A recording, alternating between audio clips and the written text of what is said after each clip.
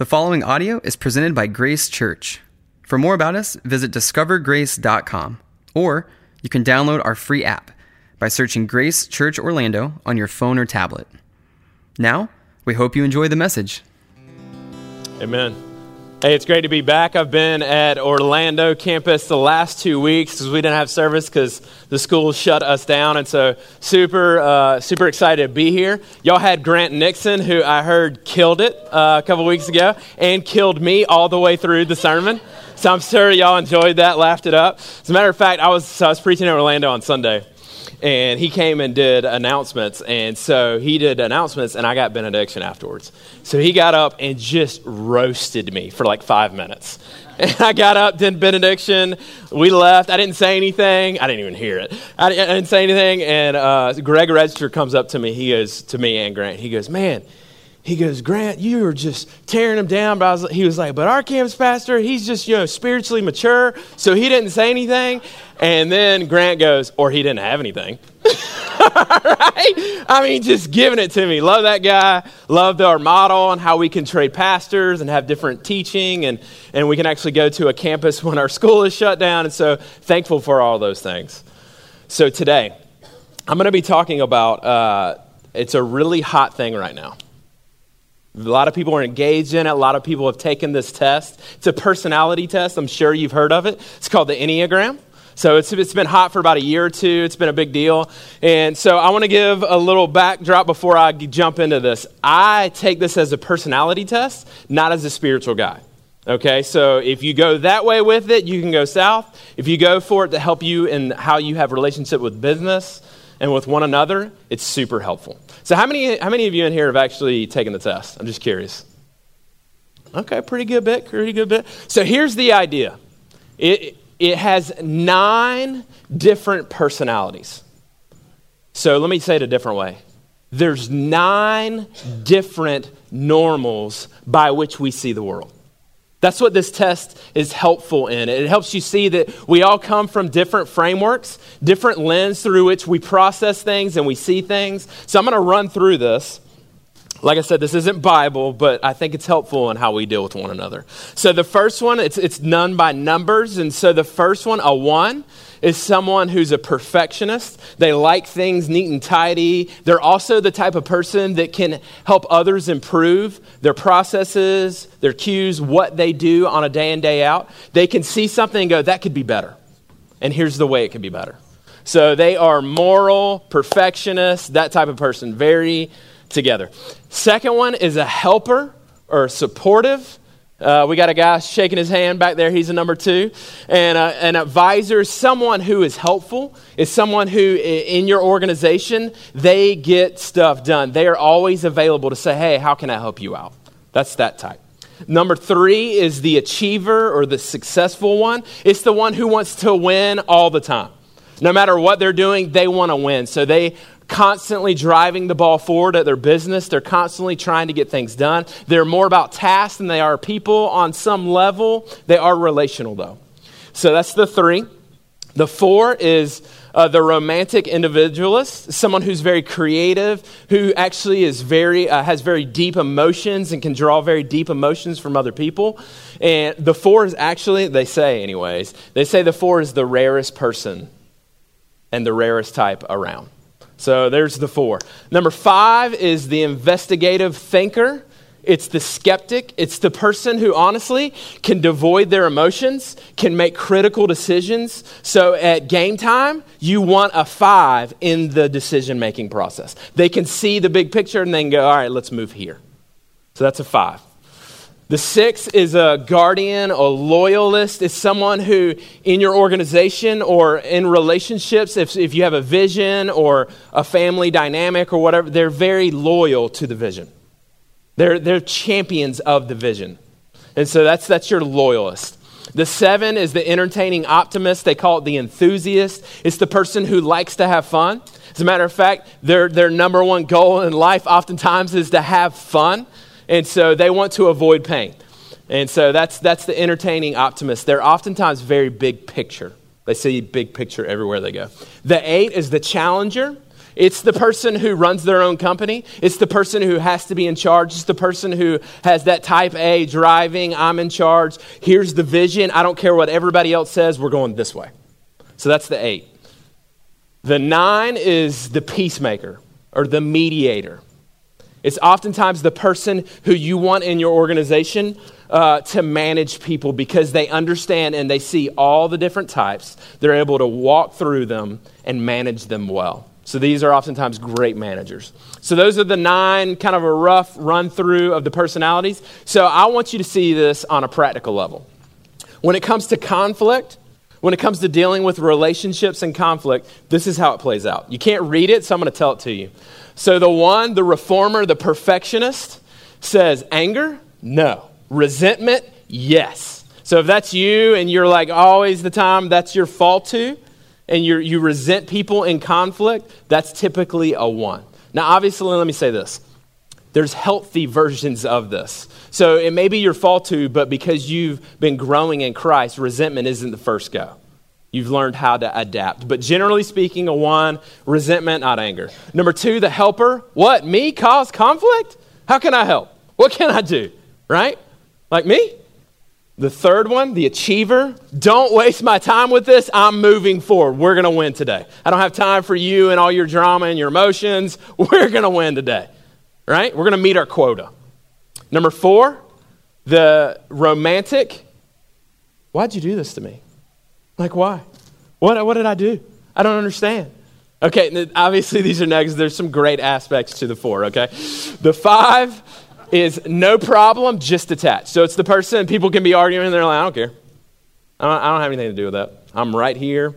We need to do this. This is where we need to go. Sometimes emotionless is the 5. Number 6, the loyalist. I didn't mean to cause any problems. I'm sorry. What can I do? How can I help? It's kind of like the helper in some ways. The 7, I'm out of here. I want to have fun. I don't want to feel pain. And so I am avoiding this conflict. We going hiking? Where are we going surfing? I mean, can we do something other than be right here, right? I'm a 7, so I kind of get it. So 8, anger is just energy. Like, bring it on. Who wants to come and step up to the plate, right? That's the default of the 8. Now, obviously, like I said, you can be growing in godliness and not jump to immediate anger. But the 8, they say the underlying feeling can be anger at times. And so it just pops out as you're driving things forward, they like control, right? So, and then the 9, I don't get angry. I'm just peaceful. I love everybody. Let's all get along, right? That's the peacemaker. So that's the idea. Now, if you're going, I'm not any of these, you're just lying to yourself, you know what I mean? So I get it. You're in denial. I don't know what makes that number for you, but we're all in some sort of fashion like one of these. There's 9 different normals. So here's the thing. What I want to do this morning is that based off this, I want you to see that the Bible actually teaches a worldview. The Bible teaches a lens through which we should process everyday life. And so this morning, we're going to see a passage in Acts 4. And we're going to see that in times of trouble, we should have a gospel-centered worldview. When you read this passage at first, if you were just reading through your Bible, you go, oh yeah, I know what this is about. But there's actually a backdrop to this that's deeper, that's saying, hey, you need to think this way. You need to see life this way. As a believer in Christ, you need to have this worldview as you face situations. So that's where we're headed. That's our big idea. We're going to be in Acts chapter 4, verses 23 and following. So as you turn there, I want to give you a little background. Peter and John had just healed a man that had been crippled all his life, all the way up to age 40. Okay? And so they healed this guy. And all of a sudden, all this stuff starts happening. He gets saved. He starts shouting and telling everybody. The council, the Pharisees and the scribes, they're coming in. They're saying, he's talking about Jesus is the only way. We got to shut this down. And so they get Peter and John. They get them arrested. They go stand trial. It's overnight. And then they release them and they say to them, listen, we're going to release you, but you may no longer speak Jesus' name anymore. It's done. Let it go. You can go. So that's the backdrop. And that's where we're headed. So they're warned not to speak. So this morning, we're going to see how they respond. We're going to see this gospel-centered worldview. But what does that mean? I mean, what does a gospel-centered worldview look like? A gospel-centered worldview believes this: God's redemptive plan permeates every aspect of life. I'm going to say it again. A gospel-centered worldview believes God's redemptive plan permeates every aspect of life. Listen to this. Verse 23, when they were released, they went to their friends and reported what the chief priests and the elders had said to them. So I want to tell you about my weekend, okay?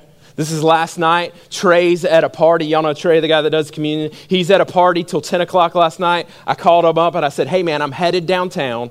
We're going to go to the bars and we're going to share Christ with anybody that's interested. Obviously, people are going to be drunk. Obviously, there's going to be a lot going on, but we should head to this and go share Christ. And so we go out 10 o'clock at night. We're in downtown Orlando, we're at the bars, we're talking to people, and in the midst of us hanging out and talking, this guy comes up to us who's homeless, who's walking with a cane, who's crippled on one foot, and he comes up to us and he goes, hey man, can I have some money?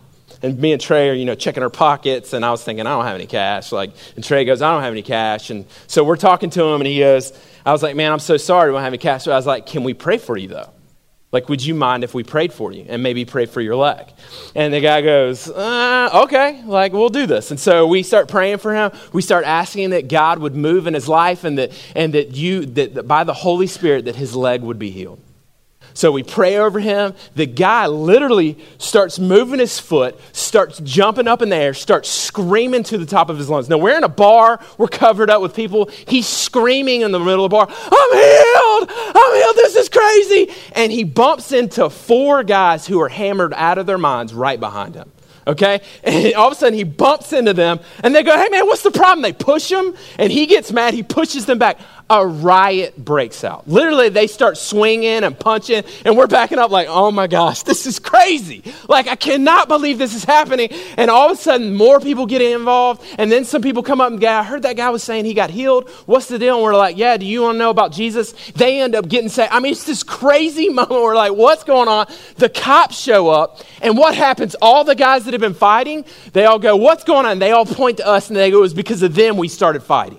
And we're like, what are you talking about? Are you serious right now? So we're getting scared and anxious. They literally throw us into the police car, cuff us up. We're in jail all night. Listen, we're in jail all night. We wake up this morning, somebody gets us out, and I'm here to preach to tell you this message today. No, that didn't happen, okay? But that's the picture here. Do y'all see it? Do you see it? Do you get it? Do you feel it? Right?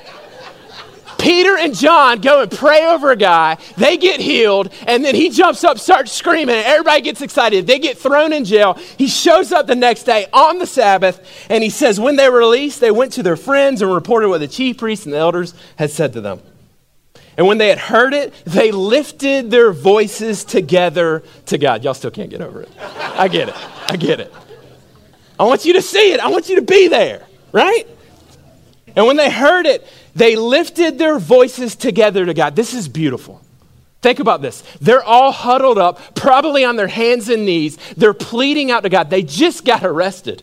And they're coming to the believers, and they're saying, we just got arrested. Here's what took place. Can you believe it?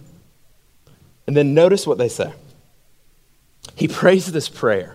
There's so much in here about their worldview, about the way they think, about their lens through which they process trouble, bad times, and everyday life. Listen to this. He prays, probably Peter because he's the loud one, right? And said, Sovereign Lord, who made the heaven and the earth and the sea and everything in them, who through the mouth of our father David, your servant, said by the Holy Spirit. Think about it. They're praying together, and Peter most likely quotes Psalm 2. He quotes Psalm 2. You through the Holy Spirit prophesied. Psalm 2's looking forward to this day, that this would happen, that this would take place. Peter's saying, hey, Psalm 2 is taking place in our midst right now. That's what he's saying. And then he says this, why did the Gentiles rage and the peoples plot in vain? The kings of the earth set themselves, and the rulers were gathered together against the Lord and against his anointed. For truly in this city, think about it, the city, there were gathered together against your holy servant Jesus, whom you anointed, both Herod and Pontius Pilate, along with the Gentiles and the peoples of Israel. Listen to this verse. To do whatever your hand and your plan had predestined to take place. So what's taking place? Psalm 2. You showed up. You planned this. This was all a part of your plan. You knew it was coming. You knew we would be in jail. We knew that all these authorities would arrest us. We knew this was coming, according to Psalm 2. You see, they understood that God created everything. Verse 24. Isn't that interesting? He says, Sovereign Lord, the God who created the heavens and the earth and the sea. Why go to creation? Like they just got arrested and you're praying, God who created the heavens and the earth and the sea. What? What's that about? Like why pray that? Why think that? Why is that their first go-to in their prayer? I mean, really, at what point is it important that God created everything? I mean, does it matter that God created everything in this instance when you hit trouble? When you've got times that things are bad, right? So I taught a class, just to give you a little picture. I taught a class at my former church called Gospel-Centered Counseling. It was an introductory class. It wasn't like deep psychology and theology. It was a framework by which people could process their situation. I had parents, I had adults, I had all kinds of situations where somebody would come up to me and they would say, hey, listen, my son is saying that he really feels like a girl. And my son, my other son, he's struggling with pornography and I don't know what to do. I've got all these situations in my life. I'm facing all this stuff. I don't have a framework to work through this. Can you help us? Can you help us at least just have some pieces to put together of, well, how does God fit into this? How does all this fit? It's so messed up, and I don't know how to move the ball forward, right? And so I taught this class, like I said, introductory, but here's the framework. It's called a historical redemptive plan. Creation, fall, redemption, restoration. Notice they start with creation. Why does that matter? Why does that matter when we hit times of trouble? As I taught in the class, creation, there's a cosmos. Not earth, but cosmos. Cosmos means that there's a designed order to everything that we see. And so God created. He had a plan. He had a purpose. He had something that he was creating. He had something that he was driving and moving forward, right? And that it was good, that it was beautiful, that it was wonderful, that there was this garden. All of these things, God intended to love us and to care for us. He created the heavens and the earth and the sea. But not only did he create the fall. Think about this framework in your life.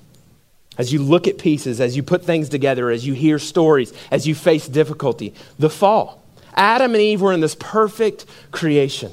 What do? They rebelled against God. They wanted to do their own thing. And they sinned, and it brought death and brokenness and fallenness, and everything in the world was broken thereafter. They were kicked out of the garden because they could no longer be in the sight of God in that way anymore. And so creation, fall. So what about that story? What about that situation? What about that thing that's happening in your life? Oh yeah, the fall. Everything's broken because of sin. Right? But there's a third piece. Redemption. God didn't say, hey, man, really bad for y'all. You messed it up. I'm out. I'll see y'all. No, he had a plan, remember? And his plan was to send his son to live the life that you could never live, to be perfect, pure, holy, righteous, make perfect decisions, have patience where you lack, right? He came, lived the life that you could never live, died on a cross to pay what? The penalty of sin on our behalf. Literally assuaging the wrath of God. On us, for us. And you go, okay, Clint, like that's great, creation, fall, redemption. But what about the fact that Jesus did come? He's changed my life. But what about the fact that people die? What about the fact that cancer? What about all this stuff that's so bad? What do you do with that? Oh yeah, restoration. Jesus is coming back. There's hope for your story. There's hope in the midst of your blight. There's hope always because there's another one coming. His name is Jesus. He's coming to redeem, to rescue, and to make all things right. He's going to take away the pain and the death and the sorrow and all of those things, and he's going to give it to us. We're going to have an eternity with him. You see the lens? You see that historical redemptive lens? When you face problems, when you face situations, you've got, creation. God has a purpose from the beginning, right? So why do they go to creation? I think that's why. Because God created. They also understood that God was in control of all things. Verse 24 and verse 28. He says, notice, listen to this. Sovereign Lord. I mean, doesn't that sound redundant? Sovereign Lord. It's like saying to a kid, hey, he's happy, smiley. That's a cool, rad dude. Like what? He's being intentional. He's using the two words together. He is being redundant, which is the point. He uses the word despot in Greek. He's showing us that God has complete control over all things. In his mind, there's no rival to God. He is despot. Not only did he create everything, he is over all things. He has a plan and a purpose. And it says in verse 28 that to whatever your hand and your plan had predestined, had determined beforehand, pointing forward, saying, hey, I had this in my mind that Jesus would come, die on a cross and save you and rescue you. You see that plan? You see that purpose? They understood that God was in control of all things. So I want to ask you, what's happening in your life that seems to be outside God's control? I mean, what present suffering or temptation seems to be outside the bounds of God's purpose and plan for your life? Another way of saying it is this. Where are you consumed with doubt in God's love and ability to provide for you? He's given us a framework. He's saying, do you see it? Because here's the deal. If I was in jail overnight, I would probably not be coming up in here and being like, man, Jesus awesome. I'd probably go, man, I don't want to get arrested again. I might show up here. I might be a little gloom. You know what I mean? Like, think about it. They just got arrested, and he comes in. He's like, let me tell you everything that's going on. Let's pray that the mission would go forward, right? And so it's this redemptive plan everywhere. So this is true in my life. I know many of you have heard my testimony. I want to highlight a particular part in my story. So I was born in Macon, and I had a thing called, I can't even say it right, but tachycardia. I got some doctors in here, young to help me out, but it's tachycardia. My heart was through the roof. I was in the NICU for 2 months. They didn't know if I was going to make it, and I had this condition. I still have this heart condition where it comes up every now and then, and my heart will skip a beat. Some think it's mitral valve prolapse, might be something a little different, but every now and then it comes up. Well, when I grew up in Macon, Georgia. I went to an elementary school. It was the nicest elementary school in Macon, and I did not fit in. And so I was looking for acceptance and love and all of those things. You've heard stories like this. Well, I get to middle school, I changed schools. I'd been to 7 different schools in Macon, so I changed around a bunch. So I get to this school, and I'm looking for anybody that will accept me. So what's the crowd that accepts me? The drug crowd and the partying crowd. I lost some weight, got a bunch of friends, started getting girlfriends, started getting excited, all this kind of stuff. And because I'm a 7, not because, but I am a 7, and so I love to have fun, so I went and I had fun. I got crazy. I was selling drugs at age 13 to all the rich kids at the golf club. That was my story. And finally, I come to the place where I'm in my house. Buddy comes over, we're going to do drugs together. We do drugs together. And in that moment, my heart had this reaction to this drug. And it was just coming through it was just coming out of my chest, beating so hard. I thought I was going to die. I'm calling my mom, telling her everything. And I'm like, man, I need help. I don't think I'm going to make it. And then my heart would drop and it would just go. I couldn't feel it anymore. And so I'm like sweating, losing my mind. In the process, I cry out to God and I say, God, would you save me? And in that moment, I'm not asking for salvation. I'm asking, can I live another day? I was age 15 at this point. Okay? I'm crying out to God. My parents get there. They're thinking we need to rush them to the hospital. I get through it. I don't eat for 7 days. I mean, I was sick. This girl calls me, who had been calling me, saying, hey, do you want to come to church? And I always said no. And that week, I said, yeah, I'll come. I get saved. But think about that. Think about it. God, I had this heart problem. I had this issue from birth, and it reared its ugly head on a specific day where I'm doing a specific drug, and I end up coming to know Jesus. God saying, I love you. I had this plan all along in your life, that this defect in your heart was my plan to save you forever. And so I want to ask you this morning, what is it in your life where you can go, either God did that in my life, or maybe God's doing it right now. Maybe God's saying, I'm using this situation in your life so that you can say, okay, God, I hear you. I'm listening. Enough. I get it. Okay, I submit. I want to follow you. I want to trust you. I want to listen to you. I want to give my life to you. Maybe that's you this morning.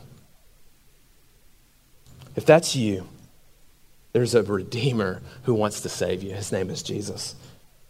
Is it possible that God is speaking to you this morning? Second thing that I see a gospel-centered worldview believes is this. A gospel-centered worldview believes that all of life is a mission field. All of life is a mission field. Look at this, verse 29. Remember, they just got out of jail, okay? And they've got threats. They've got all these people that are weighing in on them that are probably going to arrest them again. And listen to verse 29. And now, Lord, look upon their threats and grant to your servants to continue to speak the word with all boldness. Isn't that amazing? I mean, do you think like that? You got a heartache, you got problems, you got issues in your life, and they're going, hey, God, set us up. Tee us up to share the gospel. I know that person's mad at me right now. I know this situation's hard right now, but tee me up for the mission. They understood that God's mission was more important than their comfort. Verse 29. I don't know about you, but man, that is tough. That's tough. I mean, they were arrested, put on trial, warned to stuff their faith. I mean, it's time for a vacation, right? I mean, we need rest and recovery, right? Like I'm out for a few weeks, right? I'm not here. That was crazy. And they're saying, God, help us to speak your word with all boldness. They don't look to comfort. Instead, they see the greater picture. When things were tough, people don't act right. They press into the mission of God. In his book, Peacemaker, I've talked about this book before, but I'm just going to keep giving it to you because it's a great book. By Ken Sande. He talks about conflict. And he said, listen, when you're in conflict, especially with those who don't know Jesus, you have an opportunity to show them that your life has changed. That you used to scream at them, that you used to throw stuff, that you used to act like a fool, but now Jesus is working in your life. Not perfectly, you're still going to say stuff you shouldn't, you're still going to do stuff you shouldn't, but they're going to see a difference and they're going to go, what's different about him? And all of a sudden, in the midst of conflict, in the midst of stress, there's an opportunity for the gospel. Do you pray like that? Do you think like that? Going, hey, God, I know my family's cray-cray, but God, what are you doing? What's some opportunities I could have to share Christ, to exemplify Christ in my life? Have you considered that?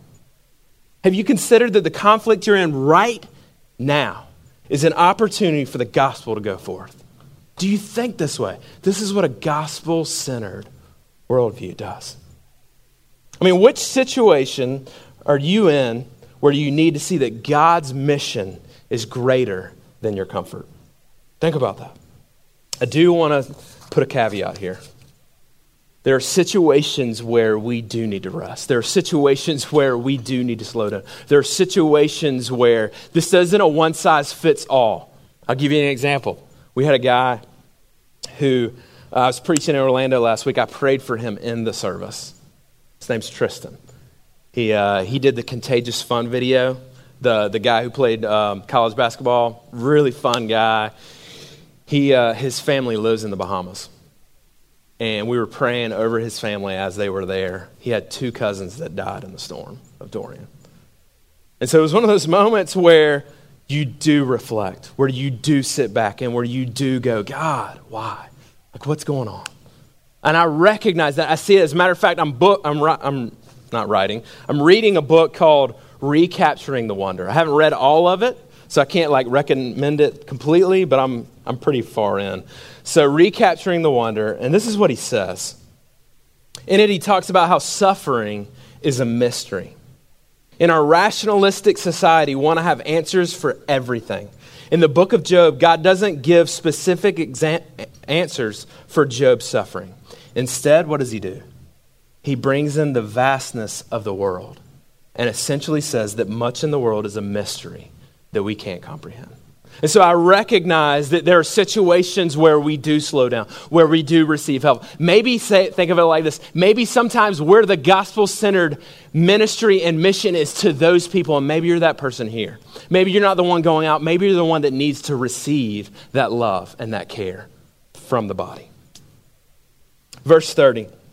While you stretch out your hand to heal, and signs and wonders are performed through the name of your holy servant, Jesus. You see, they understood that God's mission was more important than their safety. That God's mission was more important than their safety. Think about that. I mean, how many times have you gone on a mission trip? The number one focus is that you would be safe. Think about it. We're not even going on a mission trip. We're going on a vacation. What do we bring up in our small group? Hey, pray that we would get to the beach safely, right? What do we pray constantly for our family members? That we would be safe. That everything would be okay in our lives, right? That's generally the way we pray often. I know I do. I pray that way a lot, right? The apostles didn't think this way. Think about that. They just got arrested. They're getting threats. What do they pray? While you stretch out your hand to heal, and signs and wonders are being performed through your name, through your Holy Spirit. Holy servant Jesus. It's crazy. We don't pray this way. We don't think this way, right? I mean, how many times has someone wronged you, upset you, and you pray for vengeance and justice? The apostles see a bigger picture. It's not that that's never the case, but they see a bigger picture in the mission of God. They see that God's mission is more important than their safety and personal vendettas. They pray for God to heal and to perform signs and wonders. God says, my mission, not your mission, is what matters when you suffer. It's like a resounding gong. It's like an amplified speaker in everybody's eyes that Jesus is Lord. Think about that. This requires a different lens, a different perspective on our lives. Verse 31, and when they had prayed, this is crazy, the place in which they were gathered together was shaken. And they were all filled with the Holy Spirit and continued to speak the word of God with boldness. Y'all see that mission-driven mindset? So I'm going to ask you to join with me in this last little subpoint. Here's what I want you to do. My last subpoint is this. They understood that God's mission was too big to accomplish on their own. What did they do? They got down together and they prayed. And they cried out to God. And they said, God, would you move in us? Would you change us? And would you change everyone around us? Would your mission go forth? So I'm going to ask everyone in this room to join me in that. So what I'd like for you to do is I'd like for you to have a posture before God in prayer. And so I want you to get up. You can turn around and face on your chair. I want you to get on your knees, and I want you to pray to God with me this morning for God to move in Central Florida, for God to move in our lives, and to see him do a great work. And so if you get on your knees with me, if you're able, if you have room.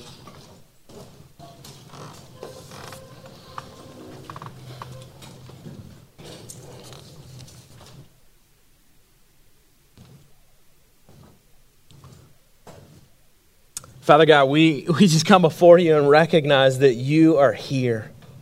God, I pray that you would do a mighty work in this room today.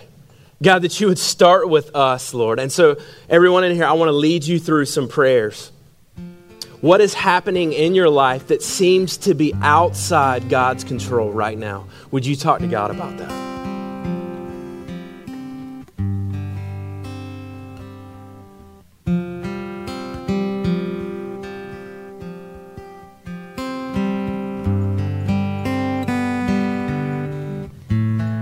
What is broken in your life that needs redeeming? Give that to God this morning.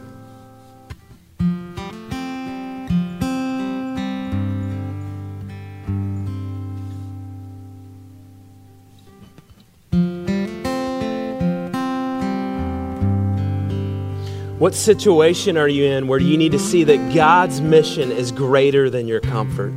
God, I pray that you would break us, that you would open us up, that we would see that you have a mission and that it's bigger than us. It's even bigger than this room. God, would you set up opportunities in our conflict, in our messy lives to present Christ? God, whether that's in person or inviting them to church, we've got fall kickoff coming. God, we're asking that you would move in Central Florida. We're asking that you would move in our hearts and that you would boil us up to where we would say, we can't do this anymore. We need your help, and we want to help others know the love and the acceptance that we've received. And so, God, if the person in this room right now is broken and they need you, would they give their lives to you? But out of this, God, would we go forth and not look at our safety and our comfort, but we would look at you. And we would say we want others to know you and to trust you and to love you. Help us, God. We love you and we thank you for your grace and your Son, Jesus Christ. Amen.